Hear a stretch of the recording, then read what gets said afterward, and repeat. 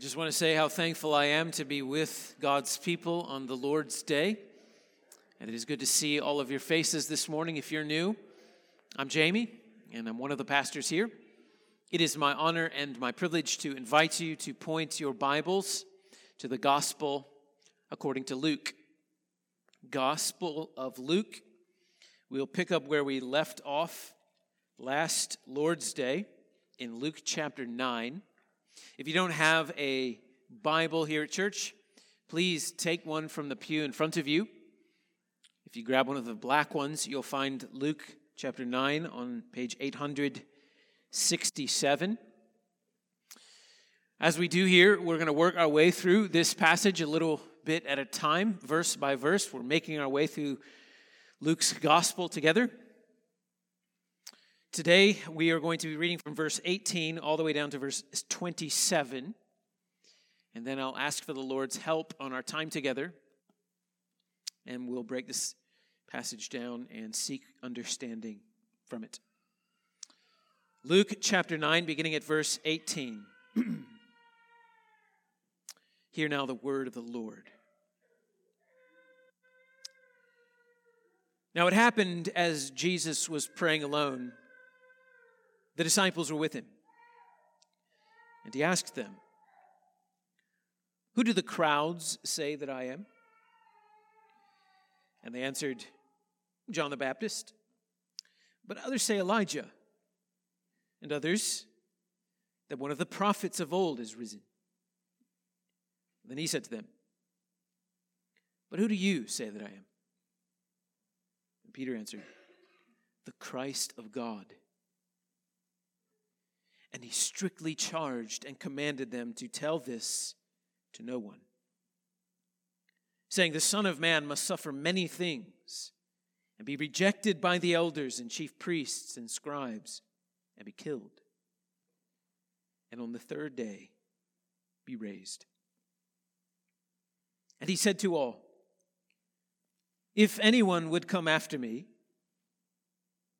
let him deny himself and take up his cross daily and follow me. Whoever would save his life will lose it. But whoever loses his life for my sake will save it. For what does it profit a man if he gains the whole world and loses or forfeits himself? For whoever is ashamed of me and of my words, of him will the Son of Man be ashamed when he comes in his glory, and the glory of the Father and of the holy angels. But I tell you truly, there are some standing here who will not taste death until they see the kingdom of God." Let's pray together. Father, we come to you now through your Son, Jesus. And we ask that you would give us your Holy Spirit to understand your word. In these words from our Master, let us understand who he is, what he has done. And knowing these things, follow him in faithfulness, in steadfastness, that Christ would be all and to all. Amen. What is the most important question you've ever been asked? You know, there are some questions that are so important that the very answer you give determines the course of your life. They're like hinges, like forks in the road. And however you answer the question determines the course of your life. Will you marry me? That's one of the questions. A very important question, a hinge question. Will you take that job in Des Moines? Will you go to college? Will you go into the service? Will you sell everything you own and be a missionary to the unreached? Will you join the church? Will you adopt? These are massively important questions. These are hinge questions. Well, there are other questions that you may be asked, which at the moment don't really seem like they're important questions, but they turn out to be massively important questions as well. Will you share the gospel with your neighbor? Will you invite the Mormon into your home or hide behind the couch? Will you take that promotion at work, which gives you more money, but takes more of your time away from your family? Will you get up early to read the Bible and to study and to pray? Is cereal soup? Don't sleep on that question. It's an important one. Maybe not as important as the others. There is one question which towers above all other questions. One question that we must all answer. Actually, it's one question that right now, in this very moment, you are answering, whether you realize it or not. It is so important that this question will not only determine the course of your life today and this week and this month, but it will determine the course of your life and your eternity. And it is the question that Jesus asks in the passage before us today. Who do you say I am? Who is Jesus of Nazareth? It is the most important question there is. And how you answer sets the direction for everything in your life. And how you answer, in many ways, determines how you will answer all those other questions. This question is not only the hinge question of our life, it's actually the hinge question of this entire gospel. If you remember, from the very first time we were together in the Gospel of Luke, Luke told us why he wrote this gospel. So that you, the reader, would have certainty concerning this man, Jesus of Nazareth. Luke is answering the question, who do you say I am? So this passage not only tells us who Jesus is, this passage also tells us what Jesus came to do, and then this passage tells us what we should do in response to who he is and what he has done. This is an incredibly helpful passage of Scripture. And I hope that the Lord would use this passage in your life fruitfully. Here's the big idea this morning. You can see it on the screen. Jesus is the Messiah of God, the suffering Savior of the world. And we are to give him our life and our all. Jesus is the Messiah of God, the suffering Savior of the world. Give him your life and your all. 3 parts to this passage, which we'll walk through together. Jesus is the Messiah of God, verses 18 to 20. Jesus is the suffering Savior, verses 21 and 22. And then finally, Jesus demands our life and our all, in verses 23 to 27. First point, Jesus is the Messiah of God. Let's read verses 18 to 20 one more time. Now it happened as Jesus was praying alone, the disciples were with him, and he asked them, "Who do the crowds say that I am?" And the answer is John the Baptist. Others say Elijah, others that one of the prophets of old is risen. And Jesus turned the question on them and said, "Who do you say that I am?" And Peter answered, "The Christ of God."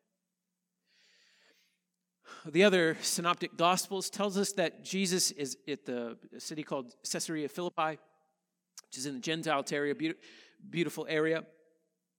Luke doesn't mention where Jesus is, but Luke does tell us what Jesus is doing. Luke says Jesus is praying. And of all the four Gospels, Luke's Gospel tells us more about the prayer life of the Lord Jesus than the others. Jesus is like a flawless diamond, and God the Father shines his light on the diamond, and it spreads color and hue, and the different gospel writers under the inspiration of the Spirit pick up on these different hues of the Lord, and Luke uniquely picks up on the prayer hue of the life of the Lord Jesus. We are told 7 times in this gospel that Jesus prayed. He prays at each major crossroad of his life. He prayed at his baptism. He prayed when his fame was spreading. He prayed when he chose 12. He prays here before asking the great question. We see him, Lord willing, next week praying at the Transfiguration.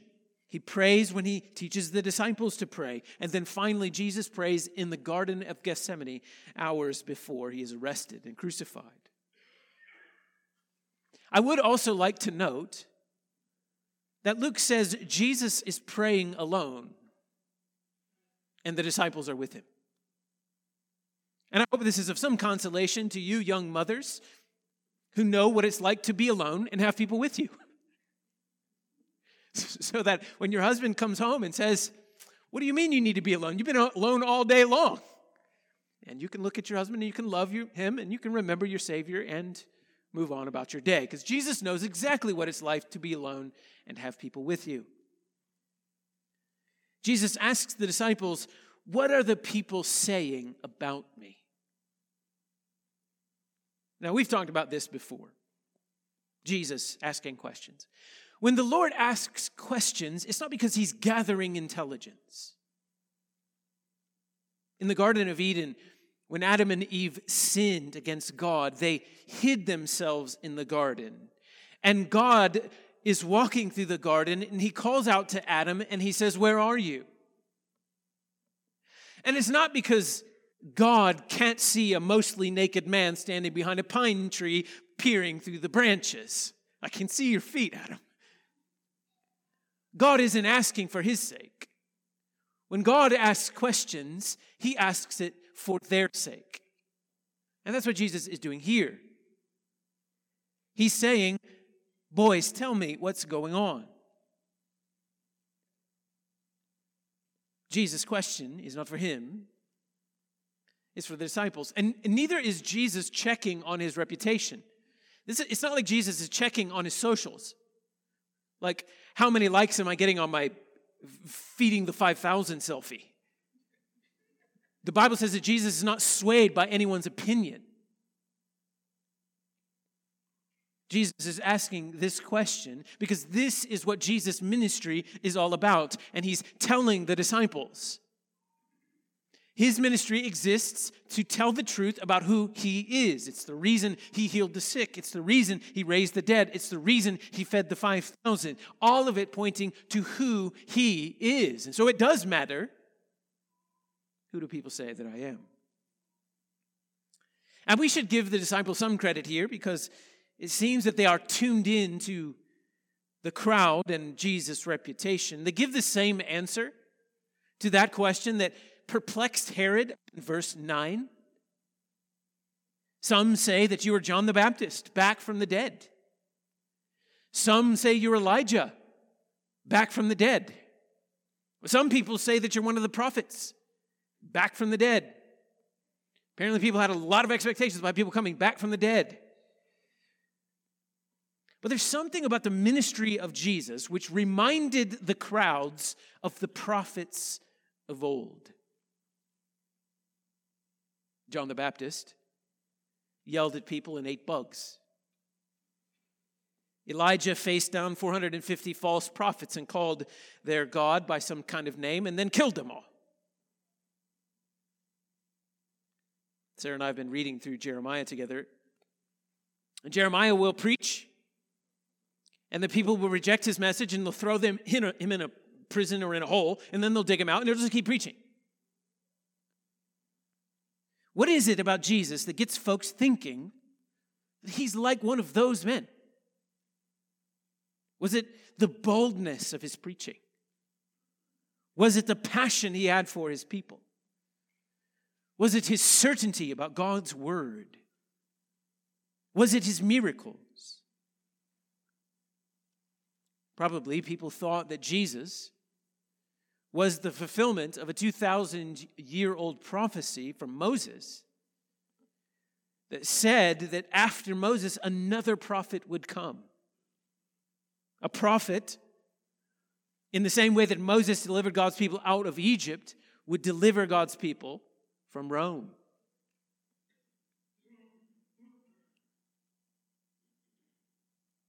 Whatever the reason for the people's expectation about who Jesus is and his likeness to the prophets of old, Jesus turns the question on the disciples. In verse 20, and he said to them, "Yeah, but who do you say that I am?" I mean, what others say about me, that's one thing. But who do you say that I am? To all of my non-Christian guests here with us today, you've heard a lot in the service so far about who Jesus is. You've heard about Jesus and what he has done and who he is in our songs, in our prayers. You heard about him, you saw him as we took the Lord's Supper together. We have made witness as to who this man is. Now it's on you, friend. Who do you say he is? Your answer will determine where you will spend eternity.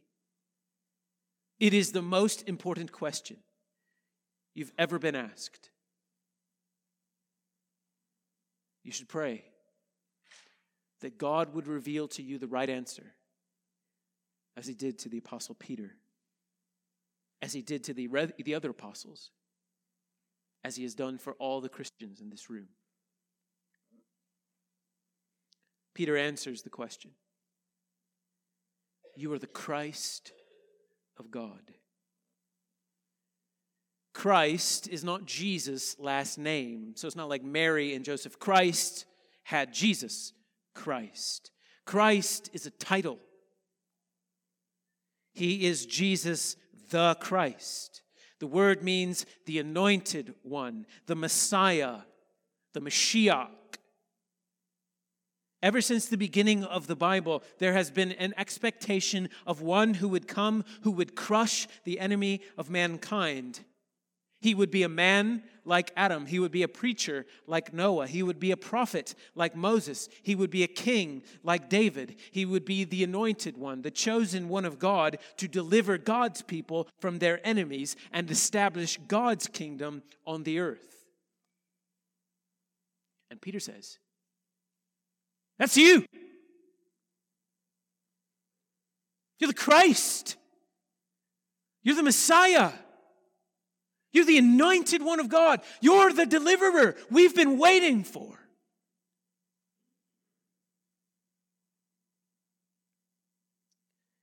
You're the one.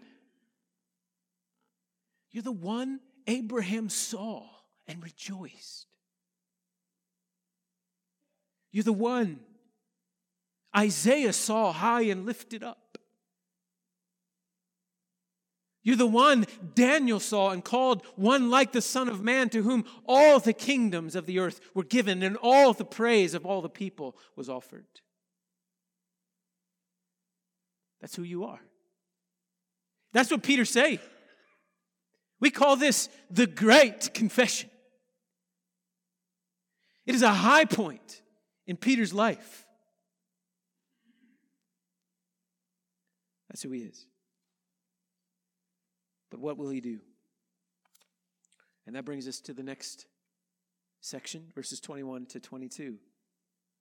He is the Christ of God. Now what will he do? Verse 21. And strictly charged them and commanded them, tell this to no one, saying, the Son of Man must suffer many things and be rejected by the elders and chief priests and scribes and be killed, and on the third day be raised. Now, as I mentioned, Peter has just made the great confession. He has given the only right answer to the most important question ever asked. This is a high point in his life. You might expect heaven to break open and angels to sing. You might expect the scene from the Christmas Story where the teacher reads Ralphie's little essay and she says, A plus, plus, plus, Peter, and the classmates lift him up. That's what you would expect. But instead, what do you get Jesus doing? Great answer. Tell no one.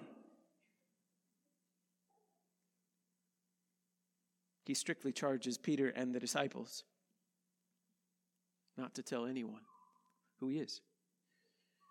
Which is, it's just so surprising. Well, he just sent them out on a mission trip just a couple of weeks ago. Our church has just spent an entire week praying about global missions, asking, Lord, do you want me to sell everything I have and go to the nations? How can I evangelize my neighbors? And right here, Jesus is telling the disciples, I'm the Christ of God, now shut your mouth. It's confusing. Well, there's a difference between this day and our day. There's a difference between 32 AD, which is probably when this is happening, and 2022 AD. And the difference between 32 AD and 2022 AD is 33 AD. And so Jesus explains he is the Messiah of God. And now he tells the disciples, for the first time, what he has come to do. See, here he tells the disciples, tell no one. But in a few months from now, he's going to tell the disciples, now I want you to tell everyone who I am. But he's got to do something first. As the Christ, the anointed one of God, as the deliverer of God's people, he has to accomplish that deliverance. And so he tells us how he's going to do that. The Son of Man must suffer many things. Be rejected, be killed, be raised on the third day. Take note of that very important word, must. And remember that very important word when you celebrate Christmas in a couple of weeks. Jesus came to suffer. Jesus came to be rejected. Jesus came to be killed. And Jesus came to be raised to life. To separate Christmas from Good Easter, or from Good Friday and from Easter, is to misunderstand Christmas altogether. He came to be killed and raised to life. Yes, it's true that he was a baby laid in a manger, and let's give praise to God for this. But that baby grew into a man who hung on a cross and was laid in a grave and was raised from the dead. The people's expectation was that the Messiah of God would ride into Jerusalem on a horse of war, and that he would break the bonds of Rome, and that he would take the throne of David. And you know, they were right about that. Messiah will. But first, he must suffer. First, he must be rejected. First, he must be conquered by sin and death and be raised to life in order to conquer sin and death. You see, this is what the crowds didn't understand. Caesar is not their main problem. Sin is their main problem. Mankind's treason against a holy God is the problem. And Israel's problems with Rome paled in comparison to Israel's problem with God. All Caesar can do is tax you, oppress you, arrest you, and kill you. That's all he can do. And Jesus said later in the Gospel of Luke, don't fear those who can kill the body, and after that have nothing more they can do. And then he says, but I will warn you who you should fear. Fear him who after he has killed has authority to cast into hell. Caesar is not their problem. Pontius Pilate is not their big problem. Herod is not their big problem. Their big problem is with God. And so Jesus came to deal with Israel's biggest problem. He came to suffer on the cross and to pay the penalty of sin and to reconcile sinners to God.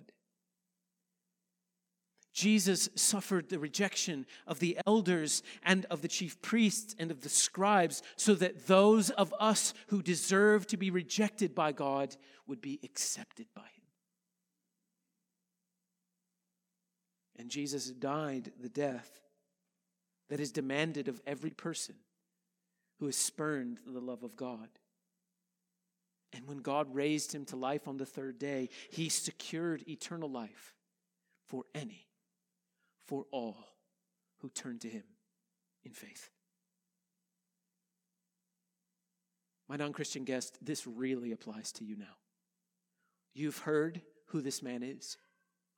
You've heard what he has done. And so now the question must be answered. Who do you say he is? Is he the Messiah, the Savior of the world? Friend, turn to him. Repent of your sins. Believe in him and be saved. After the service is over here today, talk with someone. Tell them you'd like to become a Christian. And they'll pray with you. And they'll study the Bible with you. And they'll help you know the right answer to the most important question ever asked. So point 1, Jesus is the Christ. Point 2, Jesus is the suffering Savior. And now we consider, in point 3, all that means for us. Because of who he is, because of what he's done, how do we respond? How should we respond?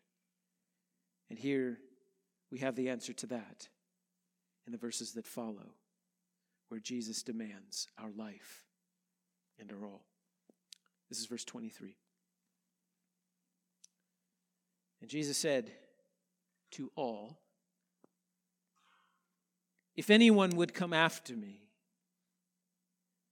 let him deny himself and take up his cross daily and follow me. For whoever would save his life will lose it. Whoever will lose his life for my sake will save it. What does it profit a man if he gains the whole world and loses or forfeits himself? For whoever is ashamed of me and my words, of him the Son of Man will be ashamed when he comes in his glory, and the glory of the Father and the glory of the angels. But I tell you truly, there are some standing here who will not taste death until they see the kingdom of God. Note carefully the word all in verse 23. This call that Jesus makes is not just to the apostles. It is to all. This call to give everything for Christ is not a call for the pastors or for the missionaries or for the super Christians. It is for all.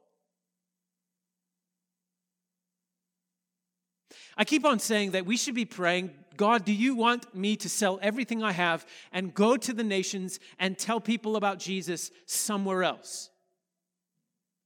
And I'm afraid that feels to many like, wow, I can't, you serious? Some people have that kind of devotion? Yeah. They call them Christians. Whether you're a 12-year-old about to enter the waters of baptism, or a 64-year-old getting ready for retirement, or a 92-year-old getting ready for glory, this is the call of the Christian life, to give everything to this man. This is what it means to be a Christian. That's not radical Christianity. That's Christianity.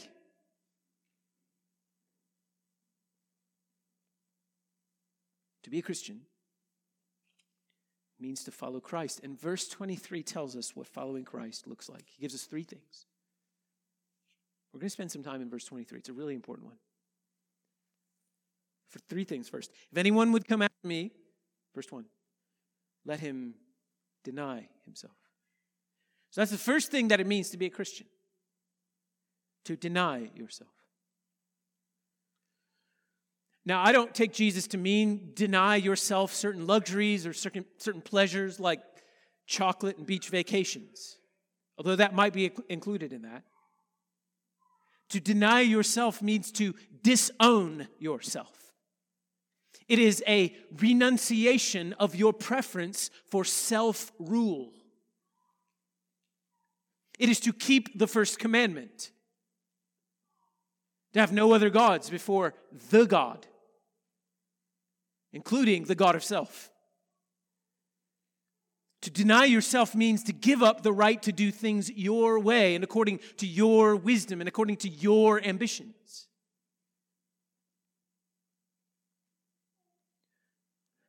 Lean into Jesus' words here. Consider the implications. Consider his assessment of the human condition. He says this against every notion that human beings are basically good. Because he doesn't say, deny the part of you that is wrong. He doesn't say, deny the part of you that is evil. He says, deny yourself, unqualified, deny yourself.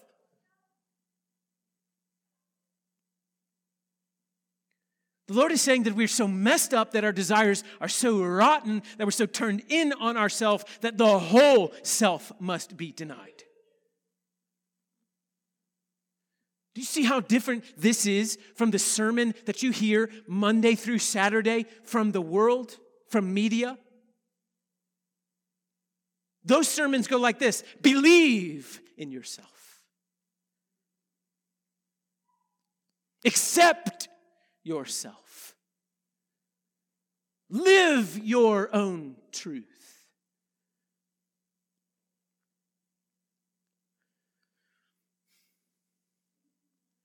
And I get so concerned that we hear this message so often, Monday through Saturday, then Monday through Saturday, then Monday through Saturday, and then we show up on a Sunday morning once in a while and we hear someone say, no, deny yourself. And it feels like it's just wrong. Like I'm hearing from everyone else to accept myself, and now I'm hearing from this person to deny myself. But dear brothers and sisters, the words of Jesus must become so much louder in our minds than any other voice.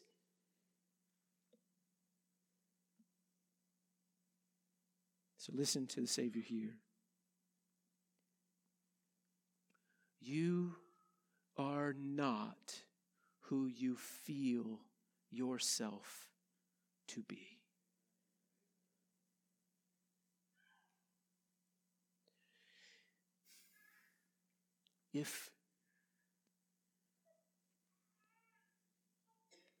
If that were true, then the people in this room would be miserable, and the people out there would be happy as larks. But I don't know what non-believers you know. I have not found that to be the case. In fact, what I find is anxiety and depression on an all-time rise. There's no hope in the message, accept yourself, believe in yourself. Because there's no Savior in that message. It's just wrong. You are not who you feel yourself to be. You are who your Creator made you to be. So every time, Monday through Saturday, you hear that message, believe in yourself, accept yourself, say, no! That's not what my Jesus said. He said to deny myself. Well, then he takes it even further. If you think that's intense, keep reading. Deny yourself, that's first. Second, to be a Christian means to take up your cross daily.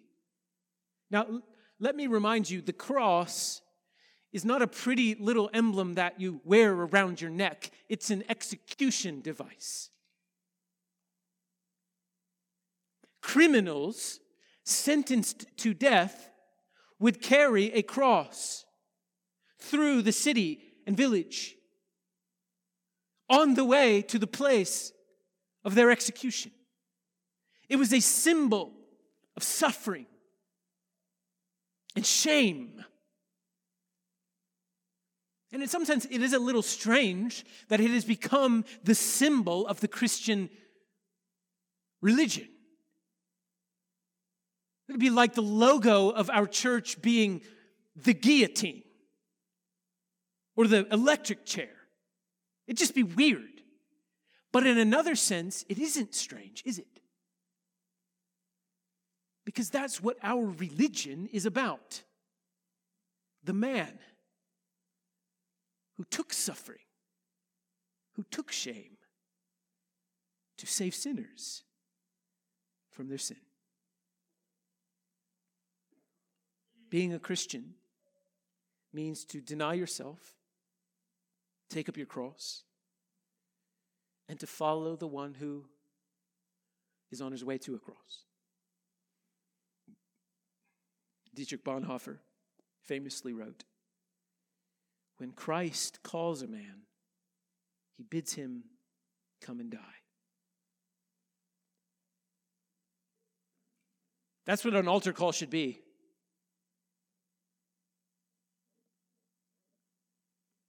Come and die. When you're sharing the gospel with your family and your friends and your neighbors, and you say, would you like to repent of your sins and believe in Jesus Christ, accept Jesus Christ as your personal Lord and Savior? Not wrong to say that. Just understand what you're asking those people to do.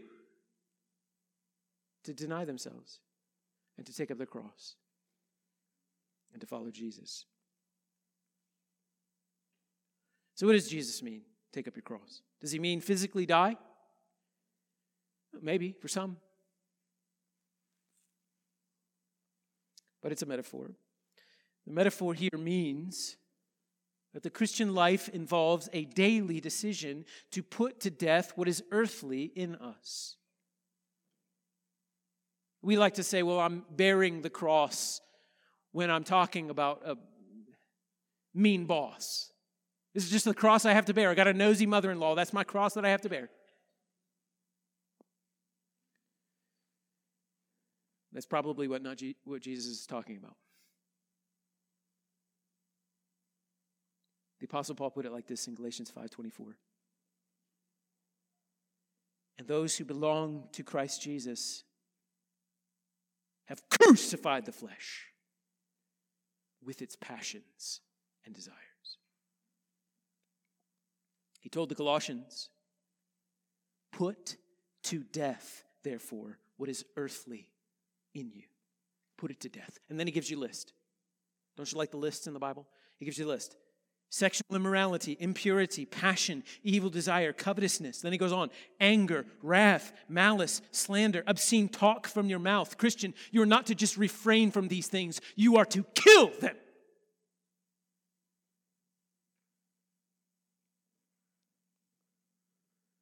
Did you catch how often Jesus says that Christians are to do this?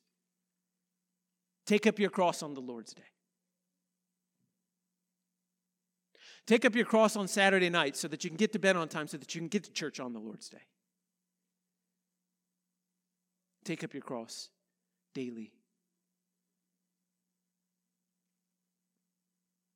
The Christian life involves a daily conscious decision to put earthly desires to the death.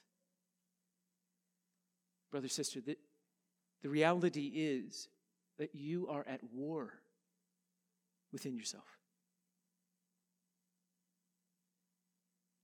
Galatians 5:17, for the desires of the flesh are against the Spirit, and the desires of the Spirit are against the flesh, for these are opposed to each other,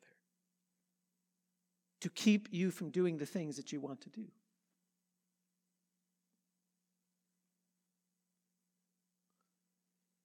To be a Christian means to deny yourself, to crucify your flesh every day, and then third, to be a Christian means to follow Christ. So the evidence that you are in Christ is the confession that you've made that Jesus is the Christ.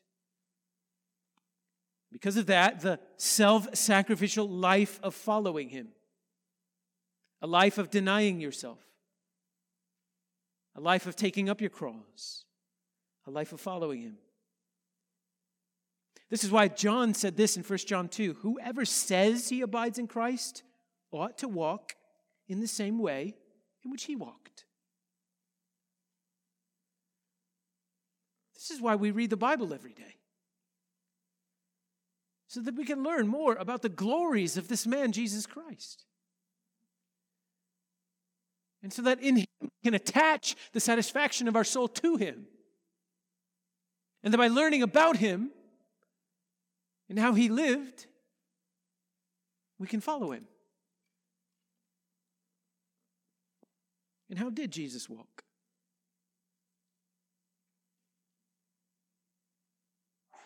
I've said this before, but that's the problem with the WWJD bracelets. I love them, love the idea, love the notion. But I've talked to a lot of people, and a lot of people don't WDJD. They don't know what Jesus did. Like, what would Jesus do? You're not going to know what Jesus would do if you don't know what Jesus did.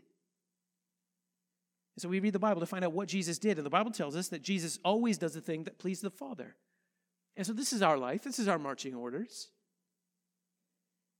Paul said, whether we are at home or whether we are away, we make it our aim to please him. By God's grace, in the power of the Holy Spirit, Christians live in the way that Jesus lived. Christians love the way that Jesus loved. Christians are tender in the places where Jesus is tender. Christians are tough in the places where Jesus is tough. Like him, we do not seek our own will, but we seek the will of our Father in heaven.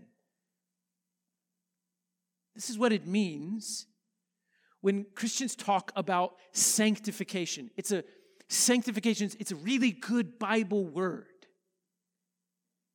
It's the process of becoming more like Christ. It's the daily, lifelong process wrought by God and empowered by God, in which all that we are and all that we do, we seek to bring glory to the Father by being more like Christ. And every place we fail,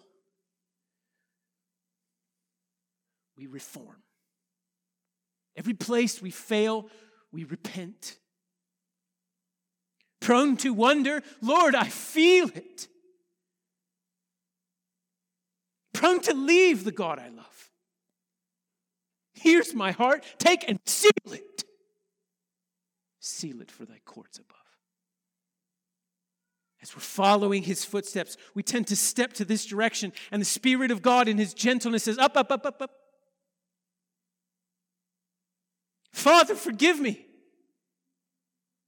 And they get back in track. This is the daily Christian life.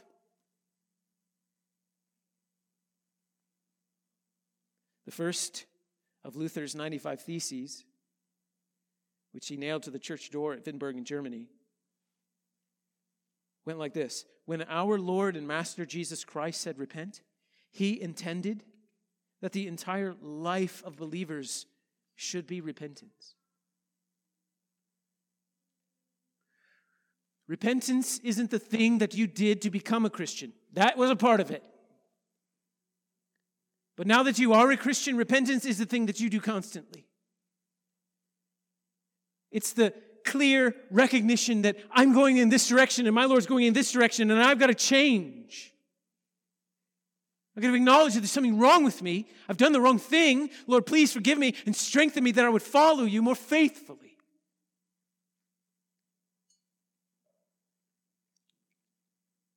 That's the Christian life. Deny yourself, take up your cross, and follow him. And now let's heed the Master's warnings in the verses that follow. We'll speed up a little bit here. He says that whoever would save his life will lose it. You see, because who Jesus is and because of what Jesus has done, he demands our entire life. Which means that following Jesus is all or nothing. I hope this doesn't seem radical to you, but you're either all in or you're not in at all.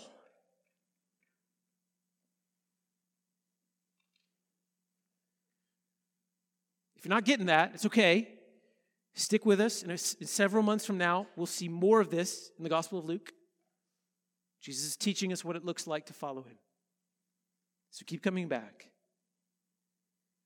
But if Jesus is who he says he is, if he is who Peter says he is, if he is who the church said he is for 2,000 years, then building your life on anyone or anything else is the definition of foolishness. And so the Lord is warning us. You build your life on anything else, it is a waste. You could become richer than a Saudi prince, prettier than a fashion model, more respected than the Queen of England. But if Christ is not all, then your life is a waste.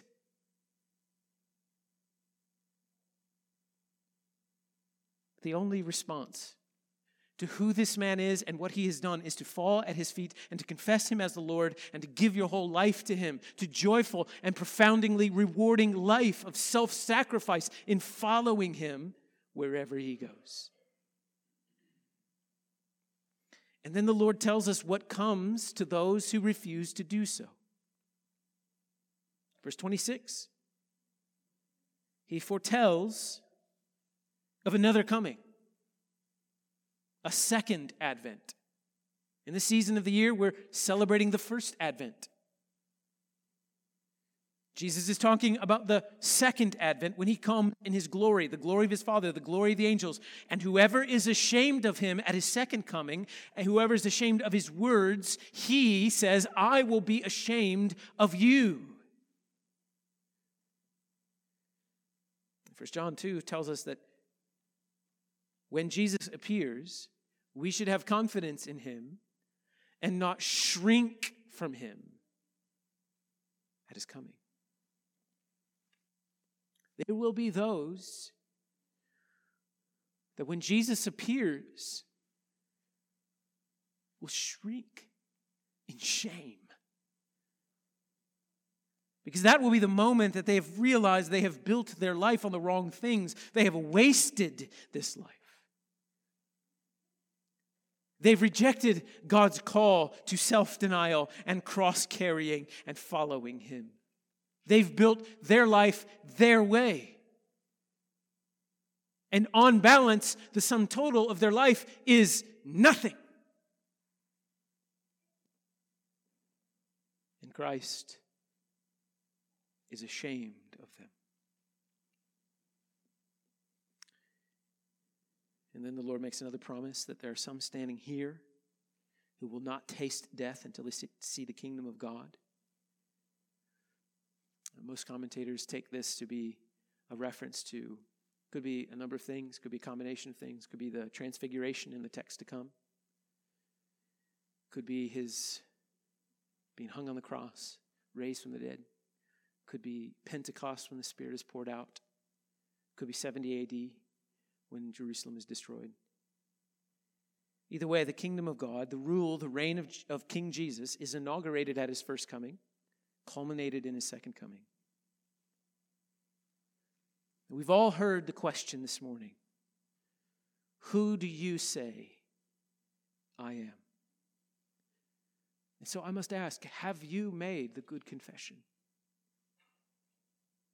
Do you believe that Jesus is the Christ, the Son of God, the suffering Savior whose life was the atonement for your sin? Is that who this man is? And if so, give him your life and your all. And let the answer to this question set the direction of your life. When you sin, and after you sin, when you hear the enemy's condemning words, remember this question. Who do you say I am? Did my death and my resurrection secure God's mercy for your sin or not?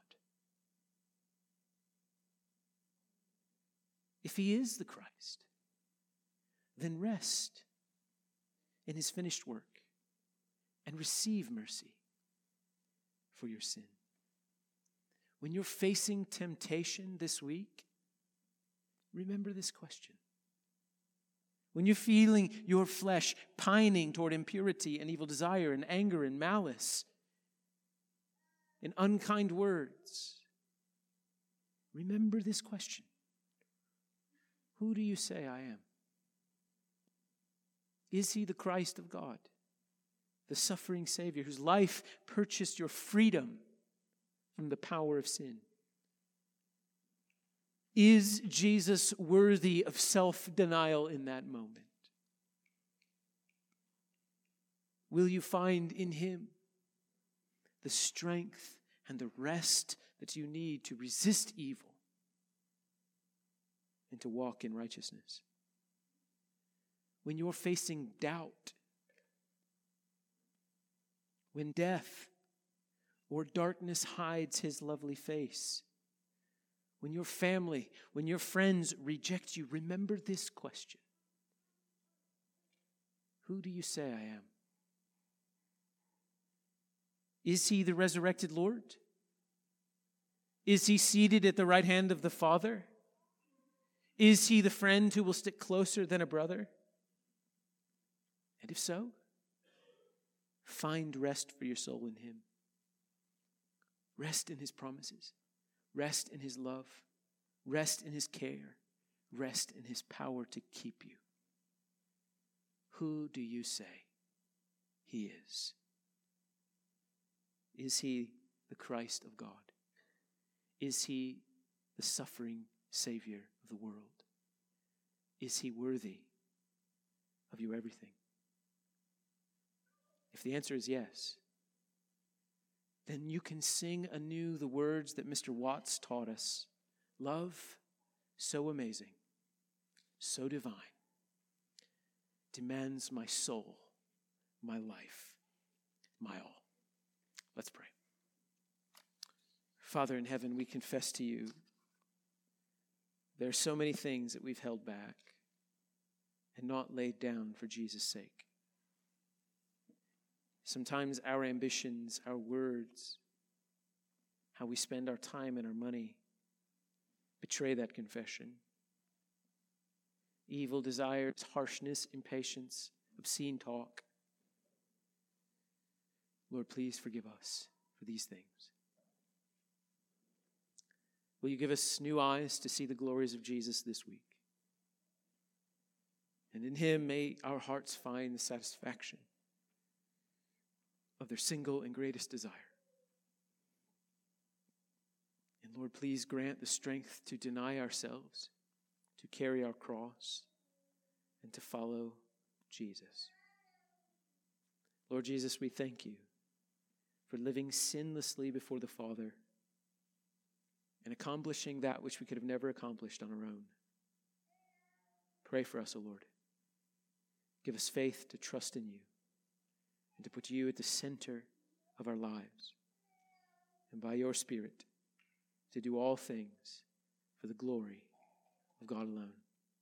Amen. Please stand to your feet for the assurance of pardon. We do an assurance of pardon. If you are trusting in Jesus Christ for the forgiveness of your sins, the Bible gives you assurances that God is in you.